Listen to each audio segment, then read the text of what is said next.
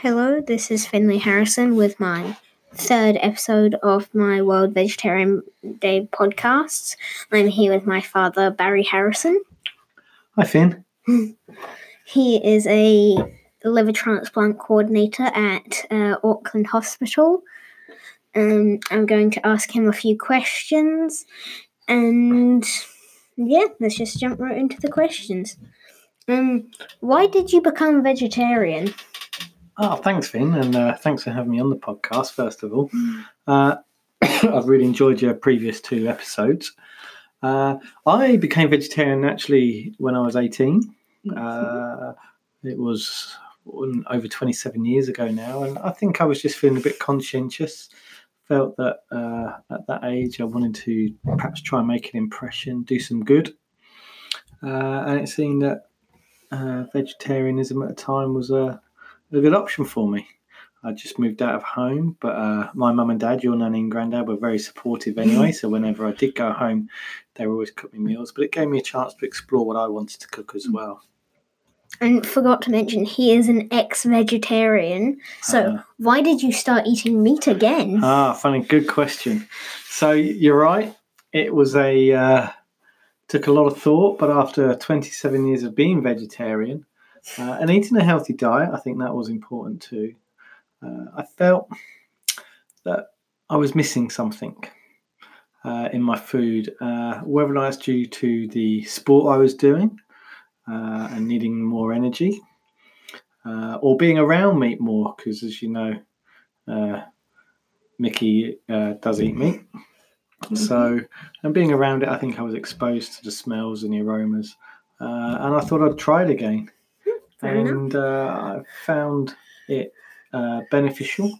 I've enjoyed eating, found it easier, should I say, to get my protein in. It's a lot more freely available in meat than less eggs, I'm guessing. Yeah, it means I don't eat too many eggs, although I do like my eggs and cheese. I still eat them, but I definitely don't need to eat so much because I'm getting a lot of protein from meat, which is readily available. And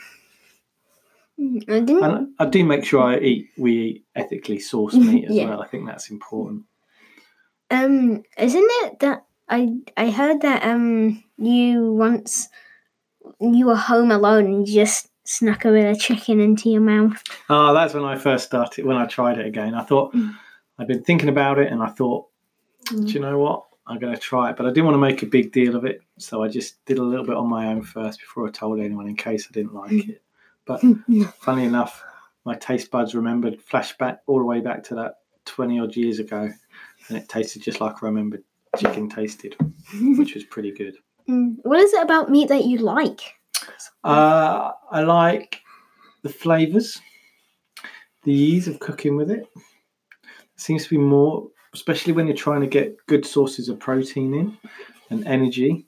There seems to be more variety available to you.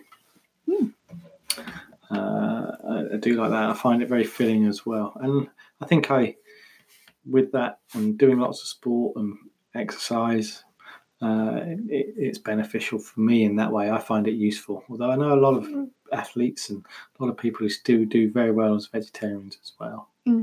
I did see an ad on YouTube for this movie called Game Changers. It looks really good. It's about like athletes that have gone vegetarian. I want to see it. Interesting, yeah. I saw a bit of that as that trailer as well. But it's interesting. That'll be interesting because a lot of those athletes are actually superstars in their own right, whilst they ate meat and then they stopped eating meat and they continue to be good. So I think it's going to be a interesting story to hear. And then, as with your job, as do you have to tell people to not eat certain amounts of such food, like of a different food? You're right. I'm in my job as a liver transplant coordinator. I look after a lot of people with liver disease, and some people who have had liver transplants, or some before their transplants and some after the transplants. And anyone who undergoes an operation becomes ill does need to ensure that they eat good foods to help healing. That includes protein in particular, but a good balanced diet, and in particular not too much junk food. And long term, to maintain good health, the advice is the same. Eat good meals, lots of protein, lots of healthy fats, some carbohydrate, but importantly, lots of green leafy vegetables. So vegetables and meat make up a good part of people's diet to keep them healthy. Do you have to ever tell them to not eat certain healthy foods, like certain fruits and stuff? You do, yeah. Funnily enough, some of the patients I specifically look after can't eat grapefruit because it interacts with some of their medicines. It can make their medicines more toxic. And then when people are at risk of infections, some people are more at risk than others, they have to avoid certain foods that might increase the risk of food poisoning.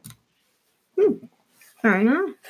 Well, thank you for coming on to my podcast. Thanks for having me, Finley. It's been a pleasure.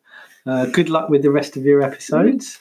I know I've enjoyed listening to them, and a lot of my friends have too. So well done, and keep up the good work.